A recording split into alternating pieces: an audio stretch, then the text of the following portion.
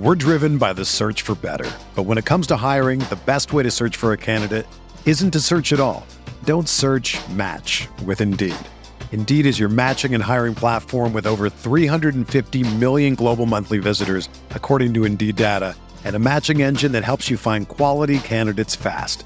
Ditch the busy work. Use Indeed for scheduling, screening, and messaging so you can connect with candidates faster.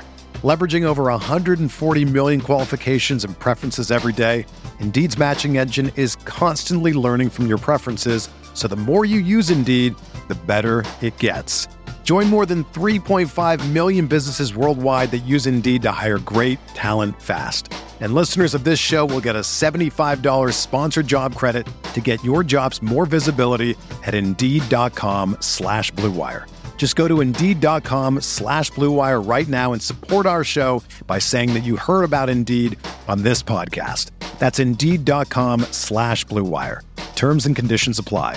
Need to hire? You need Indeed. This podcast episode is brought to you by Coors Light. These days, everything is go, go, go. It's nonstop hustle all the time.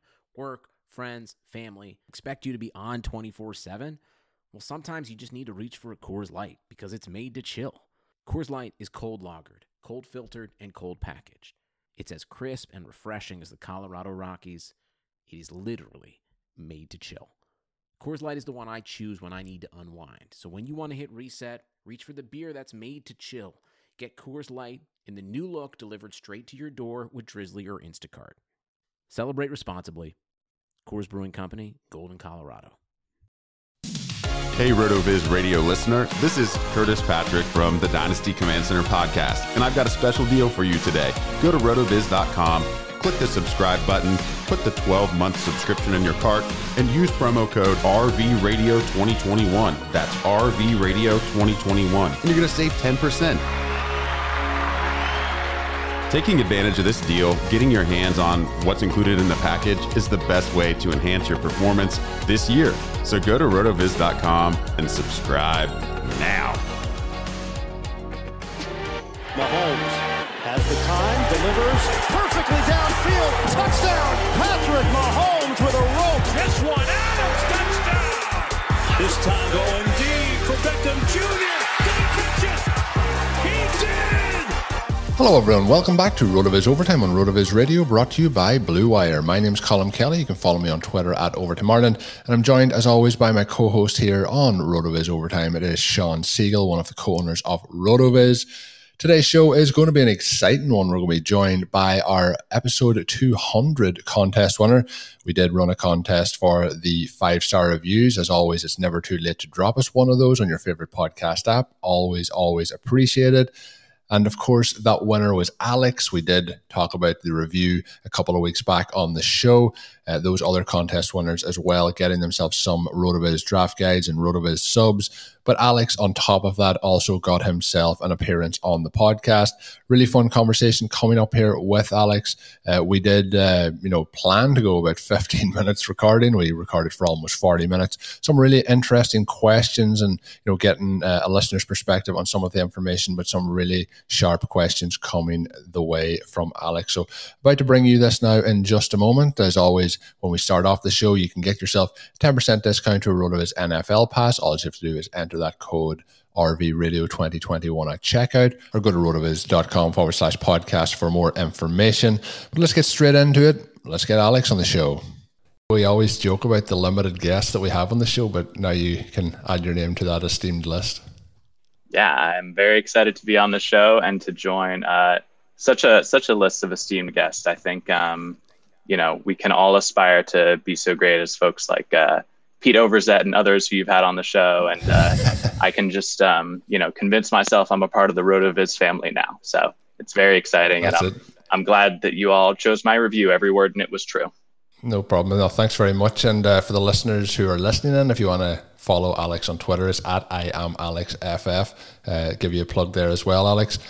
You are the winner. You have the question, so the floor is yours. Sure. Yeah. I just want to start off by saying, again, how much I love the show and that you guys are some of the sharpest minds in the industry. And I think what really sets you apart is you really walk the walk too. There's a lot of football podcasts out there with great advice, but not all those hosts are out there, top 10 finishes in the main event, taking down FFPC leagues all the time. So just want to, everyone who's listening, I'm sure already knows how great Fantasy Minds you are, but I want to throw that plug in there. And I think that sort of ties into my first question, which is I've been doing a lot of these FFPC best ball drafts, both Superflex, the slim format. I love that you all get as deep as things like defense and kicker strategy, and the roster construction explorer on RotoViz is, of course, a great tool. My first question is sort of, how much faith can we have in some of these smaller samples? You go into the construction explorer and you put in one of these extreme zero RB builds. You've got the tight end early, your quarterback's in the window, and it's like, oh man, I've got a 40% win rate. Of course, that's because there's only 10 people who have ever drafted that way. And so, I wonder how much you all are tinkering with that tool when you're in your FFPC drafts. I'm always tempted to spend way too long, I think, clicking around on every single possible pick before, round 18 and 20. And I'm curious to hear a little bit more about how you two use that tool when drafting on FFPC. I'll let Sean go into depth on it, but I'm just going to, I was doing a draft this week where I started off with Travis Kelce and then ended up taking a quarterback pretty early. But like you're saying, the win rate was amazing, but we were looking at a sample size. I think there was like 28 teams over the last 4 years had started with that approach. So I'll let Sean. Sean's always better at answering these things than me. Well, I don't know if that's true, but one of the things that I think is interesting when you go through, and a lot of the best things to do, a lot of the best constructions, the best approaches that we know based on looking at some of the individual positions and also based on the logic, when you start to combine them, you do find that not that many people have played that way. And so it can be frustrating because you're thinking, this really is the dominant approach. It almost has to be the dominant approach. I think that these win rates are good, but I have to be, a little bit questioning something that has such small samples. And so one of the things I do like to do is go in and look at, is it working year to year? So the article that I have that'll come out today or tomorrow, looking at a particular element of best ball, has and there was another one actually talking about defense, which you mentioned, where the approach that we know we should take had a very high win rate. And you look at some of these different things and you're up to a 20% win rate. That was the article that came out last Thursday or Friday talking about if we do the single elite running back approach. So basically running back, tight end, and then a bunch of receivers, which happens to be the approach that I'm going to take in the MFL 10 of death here. The win rate, once you get over 20% there, you're thinking to yourself, okay, well, that's a fantastic win rate. That's more than double, what the expected win rate would be. But how much can I trust that? And so then you go back, you take 2020 out and say, okay, well, that could have been a fluke based on specifics to that year. Now, we do want to look at that and think, well, 2021 is likely to be similar, especially if we're not seeing changes in ADP, which we're not. We're not seeing owners adjust to what happened last year. We're seeing them chase very specific elements of running back play, which, tends to be a losing approach, thankfully, for those of us who are going in a different But you go back and then you look at 2017 to 2019, and the win rate for that is, in that 12 to 14% range. And you're thinking, okay, well, the 3 previous years to the real blow up year, the win rates were still excellent. So I want to see consistency when I'm having some of these approaches that have smaller samples. If I have a smaller sample, but it's winning in 2017, 2018, 2019, 2020, and the logic of it also works. One of the things that I think we do have to be aware of is if we're going in and we've built a team through 12 rounds, and then we're fiddling with the RCE, and it looks like drafting a running back instead of a wide receiver at this one spot changes our win rate dramatically, then, that's probably just a sample size fluke where a particular player in that year had a huge performance and sort of skewed the results for that round. We don't want to be that specific in terms of thinking that, some running back in that round, in that year, now we should just go draft players in that spot. But when the larger trends or the larger tactical elements that we know work and that work through years, and we combine those, and those are also working through years, and we're not getting down to being like, well, I've got to draft someone in round 14. Now, we don't want to do that, but otherwise, I think that we can use the RCE to make some very good choices. Yeah, that makes a lot of sense. And I think that sort of matches with my understanding of structural drafting sort of helping set up our starts. Of course, in some of those FFPC leagues, it's great for later rounds with kicker and defense strat too. But yeah, I think that's the temptation I need to avoid, sort of what you're speaking to is, running back, wide receiver in round 15 is my 5th or 6th. Probably, if I'm finding some big gap in win rate, it's not as indicative as, if I go quarterback or tight end in the early rounds. You sort of pre-answered another one of my questions, which was about the MFL 10 of death and sort of how you're planning on taking it down this year. I know there was a Twitter panic when you drafted a running back early, but it does seem like that single elite running back strategy is the way to go this year. And so I guess I'm tempted to ask, and I know you don't want to give away all your secrets. Of course, there's the zero running back list that will come out later in the year, but if there are particular players and particular running backs, especially when you're doing your zero RB builds, your single elite RB builds, if there are guys that you're targeting last year, I'm sure a lot of people around the industry are watching this draft to pick up on who you might be taking in rounds, 10, 12, 14. I know I really had to reevaluate my opinions on the Buffalo running backs last year when I saw you writing about targeting them and taking them in drafts. And I'm curious to see or to hear if you'll reveal any little secrets or hints perhaps for us RotoViz listeners. Well, it's interesting you mentioned the Buffalo running backs because those guys did not exactly pan out, but I'm sort of going back to the well on that one and thinking that with how explosive that offense is, if they change around some of the elements or even just improve slightly some of the elements of their run blocking. Now, we know that Buffalo is going to be pass heavy because they have this great quarterback. They have maybe the best. I mean, an Antonio Brown-like wide receiver in Stephon Diggs. And it's just the best way to score points. And the Bills are one of the teams that seems to be understanding that if we go out and throw a bunch of passes, we'll score a bunch of points. We'll gap our opponents. We'll win. We'll get to the AFC Championship game. Maybe this year we can take down Mahomes, win the Super Bowl, that kind of thing. But with a team that's moving toward the goal line so quickly and so often, I think we want those running backs again. We had a cool article by Jack Miller on the site yesterday talking about mind the gap and the difference here in terms of confidence.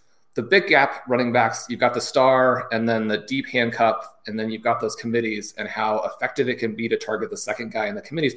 Well, that's so much of what we try and do with zero RB kind of throughout the years. And you had mentioned the MFL 10 of death, and yeah, it's always really hard to draft the running back in the first round. I don't like to do it. It's not on brand. It's not quite as fun.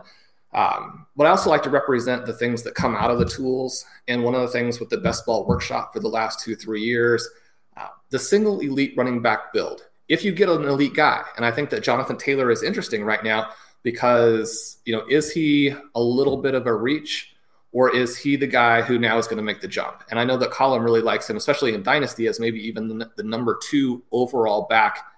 I like him there. I'm both optimistic and concerned about Carson Wentz. I think that offense could be excellent. I think it could be a train wreck. If it's a train wreck, that doesn't work in his favor. You start with him, you come back around, you have to have the elite tight end. And Waller is interesting. I would, not just in terms of points, and I think that, we can get, too concerned about how people are actually playing and get away from just the point scoring. We know that Darren Waller scored a bunch of points.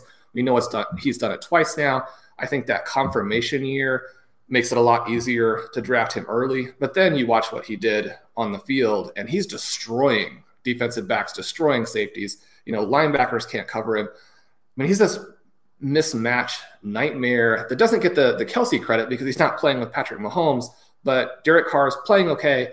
You have a situation where, he's the Raiders guy. He's going to have to do it or not do it for them. That running back tight end start is very effective if you then go wide receiver. Right. And that's one of the things Denny Carter was nice enough to ask me to answer some questions for him and for the NBC site last week. One of the things that I mentioned in that article is that we can get too hung up on this idea of, does this count as zero running back or does this count as zero running back? And lose track of the fact that what we really want to do is win, right? And we want to understand the elements of a strategy that are allowing us to win. And if I start running back tight end, I wouldn't ever expect anybody to call that zero running back. It's not zero running back. But running back tight end and then say 6 wide receivers, there are elements of that are both more effective in a lot of cases, especially in particular formats, in ways in which that actually accomplishes more what we want than, say, starting wide receiver ×3 or wide receiver ×4 and then going to other positions. One of the things that people ask me all the time is they say, well, this is my build, this is my team, what did I do wrong? Why am I not winning? You've got 12 other players, or you've got 11 other players, only one person out of 12 is going to win. So a lot of times why you're not winning is just it's hard to win. Your odds of winning any individual league are not that great. But the other part of it is that sometimes people are just not taking enough wide receivers. One of the things we really focused on last year with zero running back is if you're playing zero running back and not winning and not even really being competitive, you didn't take enough total wide receivers. You got to get more of those guys. Sometimes if you take that running back first, then you have the best of both worlds. And in that draft, for the listeners, we're recording this one on Tuesday. I did see it in, there's some tweets. I know Sean's not on Twitter, but Zach Kruger was sending a tweet to me and a DM to say, like, what's Sean doing here? And I said, like, obviously. We're driven by the search for better. But when it comes to hiring, the best way to search for a candidate isn't to search at all. Don't search, match with Indeed. Indeed is your matching and hiring platform with over 350 million global monthly visitors, according to Indeed data, and a matching engine that helps you find quality candidates fast. Ditch the busy work. Use Indeed for scheduling, screening, and messaging so you can connect with candidates faster. Leveraging over 140 million qualifications and preferences every day, Indeed's matching engine is constantly learning from your preferences, so the more you use Indeed, the better it gets. Join more than 3.5 million businesses worldwide that use Indeed to hire great talent fast. And listeners of this show will get a $75 sponsored job credit to get your jobs more visibility at Indeed.com/Blue Wire. Just go to Indeed.com/Blue Wire right now and support our show by saying that you heard about Indeed on this podcast. That's Indeed.com/Blue Wire. Terms and conditions apply. Need to hire? You need Indeed. I think Travis Kelce was the pick there, Sean, but then was drafted by Sigmund Bloom, and then it gives you Jonathan Taylor. But you mentioned my thoughts on Jonathan Taylor. I think he is in that gap. I think the way you were thinking of Dalvin Cook last year, I think that's the way that I'm thinking of Jonathan Taylor this year, whereas I think he is in that kind of fourth spot at the running back position. So I really like it. You got the tight end then coming back the other way, and like the more you see Sean draft, the more you know that there's a good decision behind all these picks. So looking forward to seeing how that plays out. So Sean could have given away all his strategies in this, and it wouldn't have come out too Saturday. But Sean keeping the cards close to the vest as we go through the show. For the ones who know that a little late is always too late, and that the clock doesn't stop just because you're missing a part, Grainger offers supplies and solutions for every industry. And our Keep Stock inventory management solutions help ensure you have the right stuff in the right place at exactly the right time. Visit Grainger.com/keepstock to learn more. Grainger, for the ones who get it done. Sugar Ray Leonard, Roberto Duran, Marvelous Marvin Hagler, and Thomas Hearns. Legends, whose four-way rivalry defined one of the greatest eras in boxing history. Relive their decade of dominance in the new Showtime sports documentary, The Kings, a 4-part series premiering Sunday, June 6th, only on Showtime. Alex, who do you like in that spot there? We had the 7th pick. For me, if Travis Kelce drops, then it's a tricky choice. We know that he was the most valuable player in most formats in fantasy last year, especially if it's not just sort of a 3-week race where obviously Alvin Kamara has the massive score at the end. Tight end, traditionally having the elite guy is key. Drafting in the first round has not been as successful, although part of that is that Rob Gronkowski will go early and get hurt. If he drops, it's an interesting question. For me, the decision there between Jonathan Taylor and Tyreek Hill and actually just taking a pure zero running back start, that was a tough choice. Do you have thoughts on where you would have gone, how you would like to start the draft there? I think the way you played it makes sense. I think you mentioned the piece with Denny Carter on the website formerly known as RotoWorld, and I think that sort of reaffirmed my belief that we don't have to go zero RB. The single elite start is one that we can work with, and that middle of the first round 7th pick where you're between Jonathan Taylor, maybe Kelce falls, maybe you're going Tyreek Hill. I think earlier in this offseason, I might have been tempted to take Tyreek Hill or maybe even Devontae Adams before the Green Bay drama. It looks like, I'm peeking at the draft board now, a couple guys behind you went with a double wide receiver start. And so getting Jonathan Taylor allows you to go with that single elite RB build. Whereas had you tried to go wide receiver, Hill went, Adams went, Hopkins went, Diggs and Ridley were gone as well, A.J. Brown before your next pick. And so trying to do that 3 or 4 wide receiver start where you've got a bunch of other sharp minds in the draft behind you, sort of maybe not quite zigging where everyone zags or zagging where everyone zigs. I don't really know. But I think, looking at that start and seeing now Jonathan Taylor, Darren Waller, and CeeDee Lamb coming back around in the third, that feels like a great way to start that build and then start really hitting wide receiver in rounds 3, 4, 5, 6, 7 and build out that strong core. And I'm hoping that is the case. It is interesting because all the time, I hear wide receiver is deep, wide receiver is deep, wide receiver is deep. And there's some truth to that. And there are some things that you can take advantage of there, things that you can play it. But at the same time, I'm in the third round there taking CeeDee Lamb. His ADP is in the early 4th round. I didn't think he was going to get back to me, and he is the highest rated guy that I have there. So that's why I took him. But when you're looking at the third round and you're looking at Lamb, someone who, based on what we know about his college track record, his rookie track record, the way wide receivers who are stars make these massive leaps in year 2, and then you're like, well, how is he available, anywhere? How is he available not at the, beyond the 101 because he was so good? So I like that pick. And yet at the same time, there's a big difference between Lamb and starting with some of these wide receiver starts. So if you do pass on wide receivers in the first 2 rounds, you are going to be losing some wide receiver value. And I think that can, get passed over sometimes in this idea that wide receiver is deep. If you start wide receiver, you get more firepower there. And, we talk from time to time, in part because it worked out, but that draft that Blair and I did in the FFPC main event last year, where we did have the 12th pick, didn't have a shot at a running back we liked, started with 0 running backs in the first 10 picks, and, had that Julio, DeAndre Hopkins start. Yeah, Julio gets hurt. We have the firepower to overcome that. But if you have Julio, DeAndre Hopkins, and maybe even Julio last year as opposed to this year, where this year there are some questions with him, then that's a lot different than the guys you start to get in rounds 3 and 4. So I do encourage people to consider the fact that a wide receiver start is going to give you some advantages that other starts don't. I think I'd love to chat a little bit of Dynasty as well, if we've got the time. That is not the best segue. Clearly, I'm not the professional podcaster in here, but we're just going to roll with it. When you talked about the difficulty of winning in leagues and, we can improve our win rates, that definitely reminds me of Dynasty because I have been in a home league since 2013 and I have yet to take home the championship. So I'm really hoping that I can get some tips here and maybe find my way to glory soon.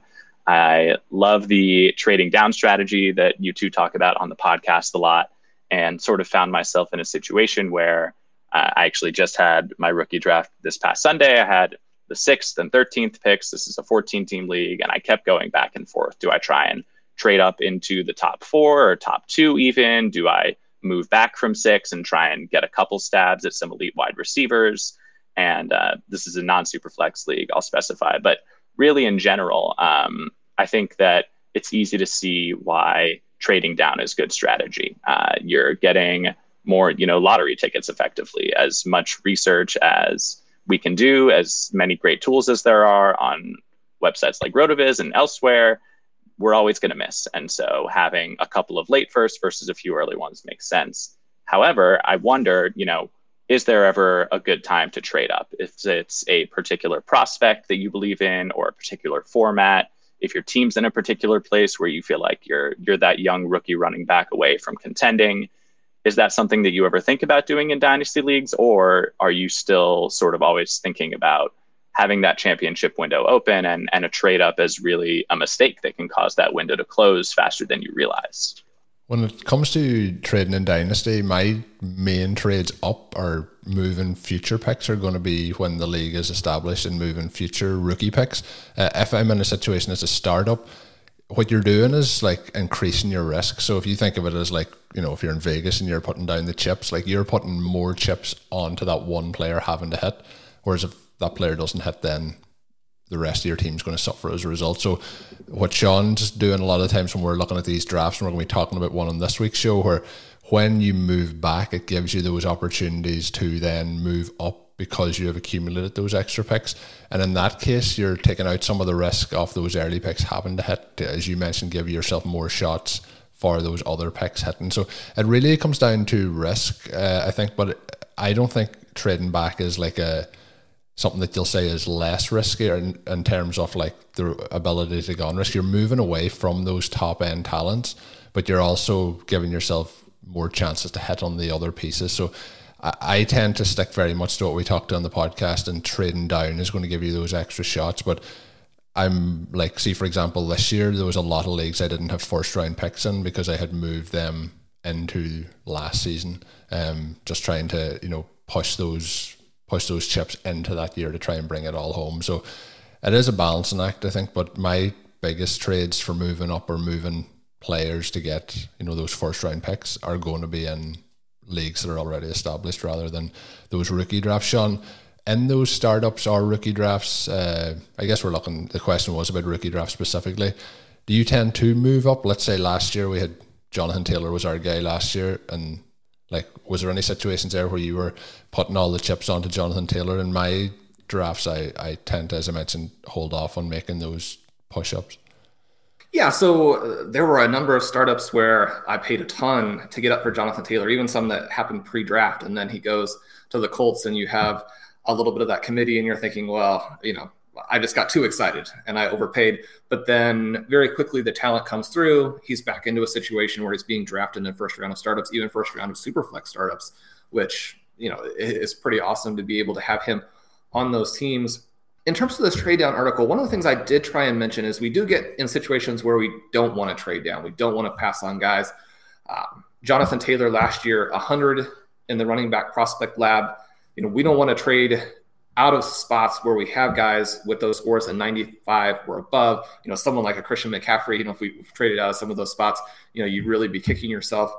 This year with Jamar Chase, the top guy ever in the wide receiver prospect lab. And then Matt Spencer's amazing wide receiver model comes out, and, you know, Chase is just blowing the top off it, has this amazing projection. You know, those guys, I'm trying to make sure that if I have a pick in that range, then I want to make those picks. We talk a lot about the permanent championship window, and that's really sort of the foundation of our strategy. We don't like to get caught in those situations where we're going all in on one season. My experience, and I'm sure this is an experience that a lot of other people have, is that I do occasionally win leagues and upsets where I didn't have the best team. And then, you know, even if you have great overall results, just consistently you'll be in a situation where the number one seed and you have really bad luck in the semifinals, don't even make the championship, or you lose by 1 point in the championship. If you put everything into that season, then, and you're in a case where you're sort of writing down some of these veterans where you can no longer trade them, so you just have to kind of ride out the string and hope that they can give you another year or two before the value is absolutely zero. You know, you then have this big rebuilding process. It's much better to have a team, and hopefully you can keep the team to where it's in that fight for the bye. You know, you're not having to win a quarter and then a semi and then the championship, but we want to be in every year with every team. That's the way to get the best results from it. And kind of you know, as we were talking before the show, you had mentioned this idea, you know, do we always want to trade down? Are there situations where we want to trade up, depending on the league, right? Because sometimes your league mates are just not going to give you much to move down. We kind of look at two different ways to play it. One is the trade down. The other is sort of the trade in, and try and maximize all of our different roster assets, anything that you would really consider to be part of your team by moving those future picks into the current year. If you're in a league that doesn't allow you to trade down, sometimes it's just not a great trading league. Everyone in the league, you know, sometimes people don't like to make trades, but then other times people are willing to make a trade, but everybody has a really good sense of value and they're not going to give you, you know, any really exploitable types of moves.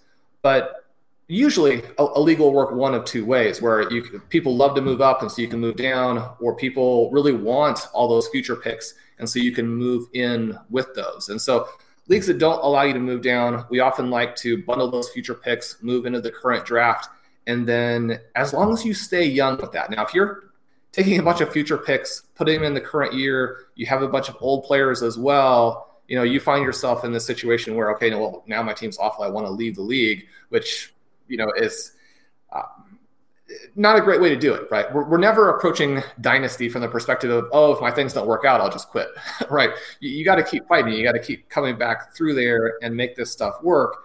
And so when we're doing some of these moves to maximize the current year with trading in, the key is to stay young. We know that those rookies are going to be more valuable on average, and some of them much more valuable the following year. You can then take them and trade out of them. You turn a Jonathan Taylor then into 3 picks in this draft. Maybe you turn a Jonathan Taylor into Chase, both of the Moores, something like that, and you've used that trade in now to expand the value. But it is important to be targeting the right guys, young guys, and to make sure you're going to have future options to trade veterans as well.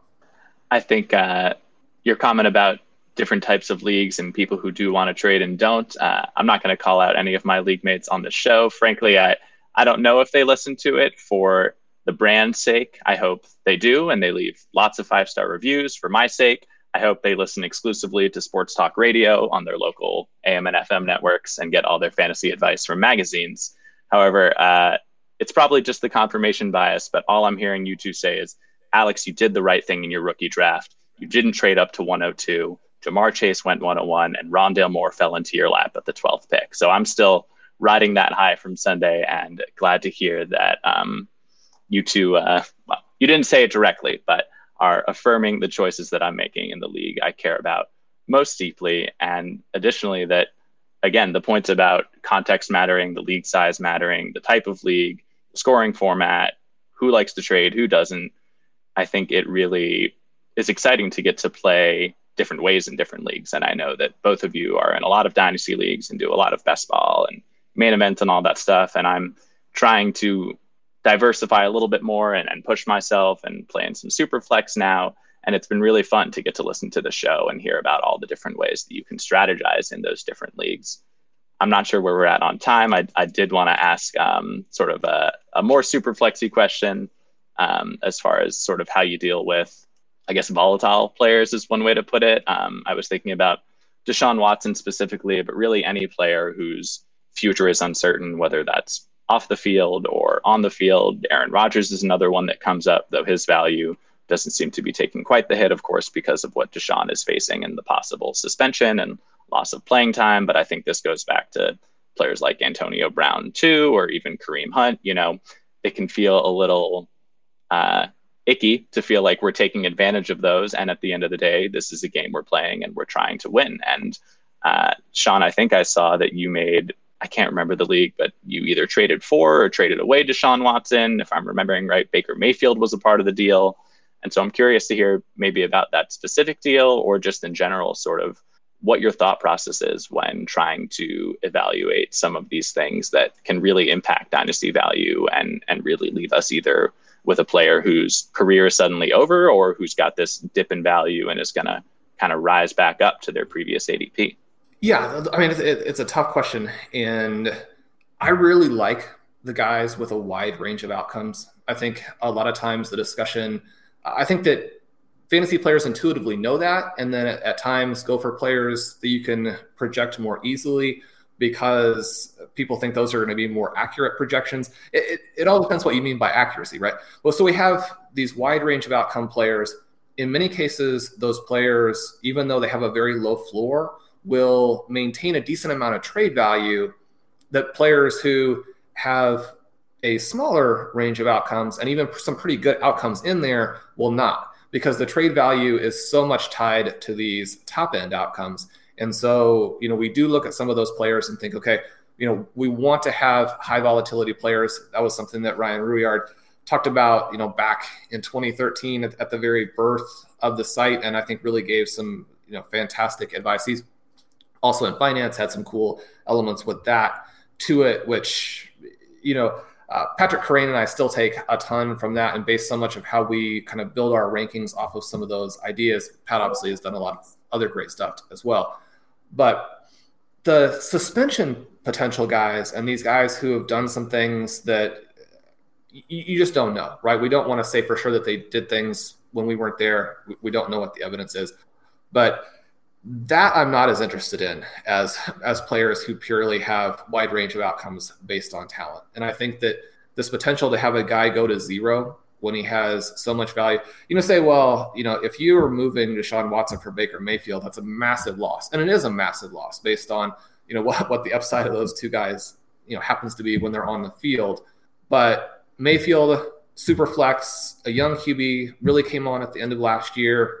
Yeah, is not going to have this 25 plus point per game upside, but has the youth, has this long window. One of the things that we're looking at in Superflex is just not the need to churn QBs. That's one of the reasons why Derek Carr is a big target for me. Now, I say that, I have him all the leagues. It may be something where he actually drops a little bit this year. It does get benched. It is out of the league in terms of a real dynasty Superflex asset. But Carr kind of in that age range where it's very easy to see him play as a low-end starter for another 7 or 8 years.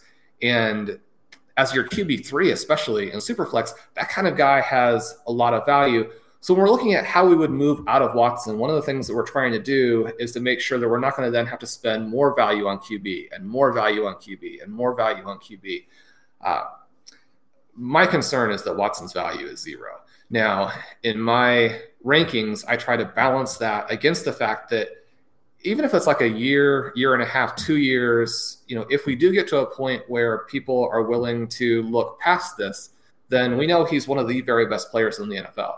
And so if you're rebuilding or he's dropped deep in your league, then I think that makes sense. But I still see him picked in a range where I'm like, he's got a long way to go down before we could really be talking about a value.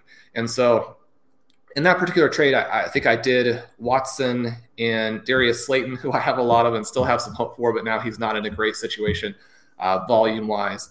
And a 2023 second for Mayfield, Landry, and a 2022 second. I lose a lot of upside in a Superflex best ball league where being able to optimize those huge scores from QBs is so valuable to winning it. But that is a situation where I probably want to minimize a little bit of my risk. Another team that has Carson Wentz, and so you don't really want to have both Watson and Wentz on the same team there. We talk a lot about trying to have as many pathways to victory as we can, and there is an element where if you have some of these risky guys who maybe have off-the-field concerns, then that comes up. One of the things that we see so often, though, and we do have to factor in, is even people who do get second chances and third chances and fourth chances, the NFL is just very unforgiving. And so if you're out of the league for a bit, you come back in and play, maybe you're just an NFL player. And, you can't understate what a superstar you still are in terms of, compared to even other freakish athletes. You've got guys in the CFL who, we wouldn't be able to fathom how athletic they were if we were to go, watch a CFL game, down on the sideline. You go into the NFL and, you're just a guy. You see Josh Gordon come back, and people had just such high hopes for him for so long. And he did make it back a couple times, has played in some games, but it was really that one season where he was really somebody you had to have. And so I think if you have a chance to get out of some of these guys, I kind of like to do it.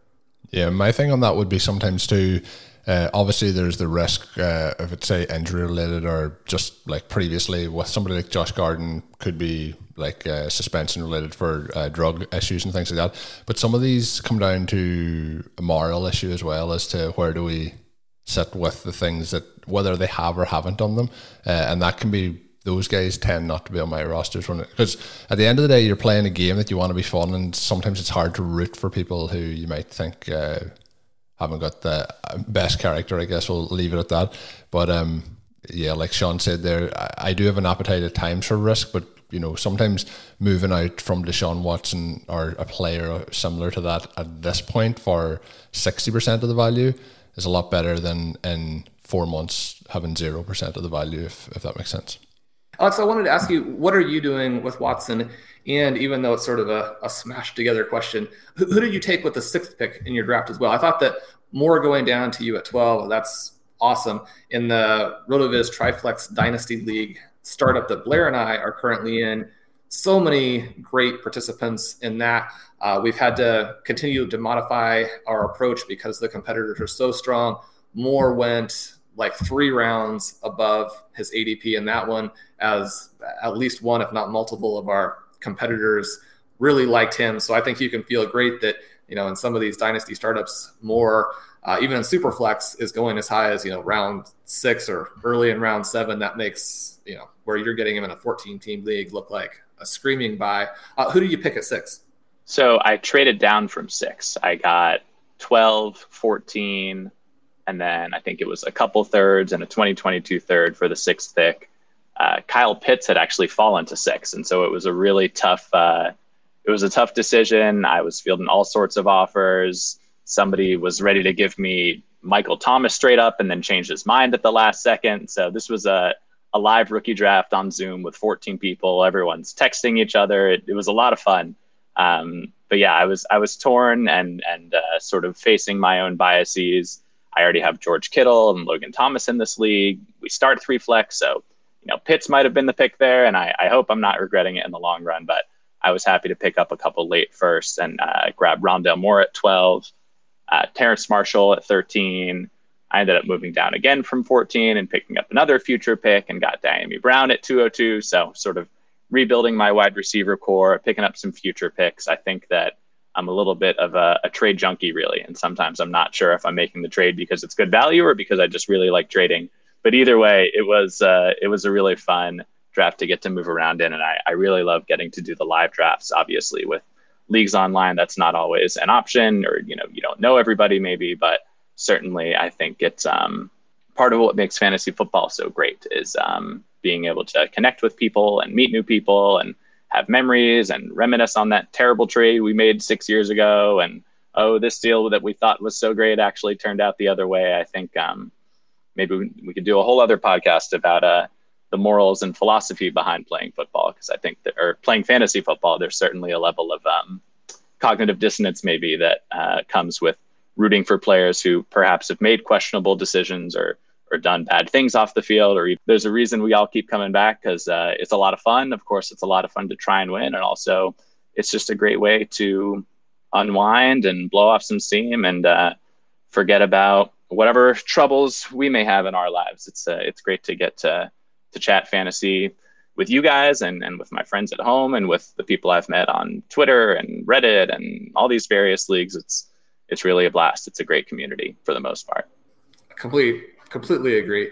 And it's been so much fun to have you on. When we decided to do the contest, I thought it would be a cool idea. Colin was excited about it, but there's always a little bit of, that trepidation because, people can come on, not be as comfortable. Even a lot of, fantasy writers, people who've done it for a little bit, have nerves and different kinds of things. And you've come on and been fantastic. And so it's been a lot of fun to have you on the show. We appreciate the review, appreciate you listening and reading. And this has been great. Thank you so much. And that's going to bring us to the end of today's podcast. Really interesting conversation. Great questions. Thanks again to Alex for coming on. As always, my co-host on today's show is Sean Siegel. Find out all Sean's great work up on rotoviz.com. Really enjoyed having a listener on, jumping on. We are thinking about doing a bonus episode each week or most weeks moving forward throughout the summer. We're going to plan to get different guests from around the industry on, some exciting names coming up. So we're hoping to bring you 3 shows off RotoViz Overtime. That will be now Tuesday, Thursday, and Saturday is the plan. We'll see how that goes moving forward. So even more RotoViz Overtime goodness coming your way. So until we're back with another episode of the podcast, as always, have a good one. Thank you for listening to Overtime on RotoViz Radio. Please rate and review the RotoViz Radio podcast on iTunes or your favorite podcast app. You can contact us via email at rotovizradio@gmail.com. Follow us on Twitter at RotoViz Radio. And remember, you can always support the pod by subscribing to RotoViz with a discount through the RotoViz Radio homepage, rotoviz.com/podcast.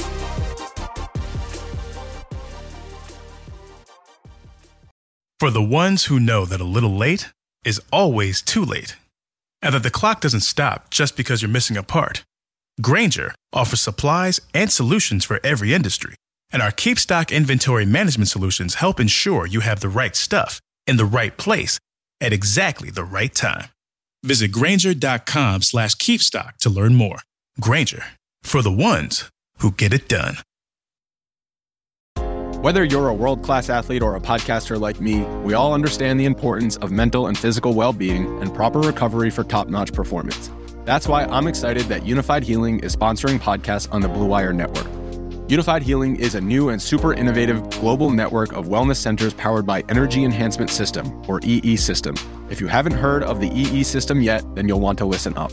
This technology promotes wellness, deep relaxation, purification, and rejuvenation. Wherever you are across the globe, access to a center is easy and affordable. Interested in experiencing the EE System technology for yourself? Go to unifiedhealing.com/bluewire to learn more and find a center near you. That's unified, UNIFYD, healing.com/bluewire. No material or testimonials on the Unified Healing website are intended to be viewed as medical advice or a substitute for professional medical advice, diagnosis, or treatment. Always seek the advice of your physician or other qualified healthcare provider with any questions you may have regarding a medical condition or treatment and before undertaking a new healthcare regimen, including EE System.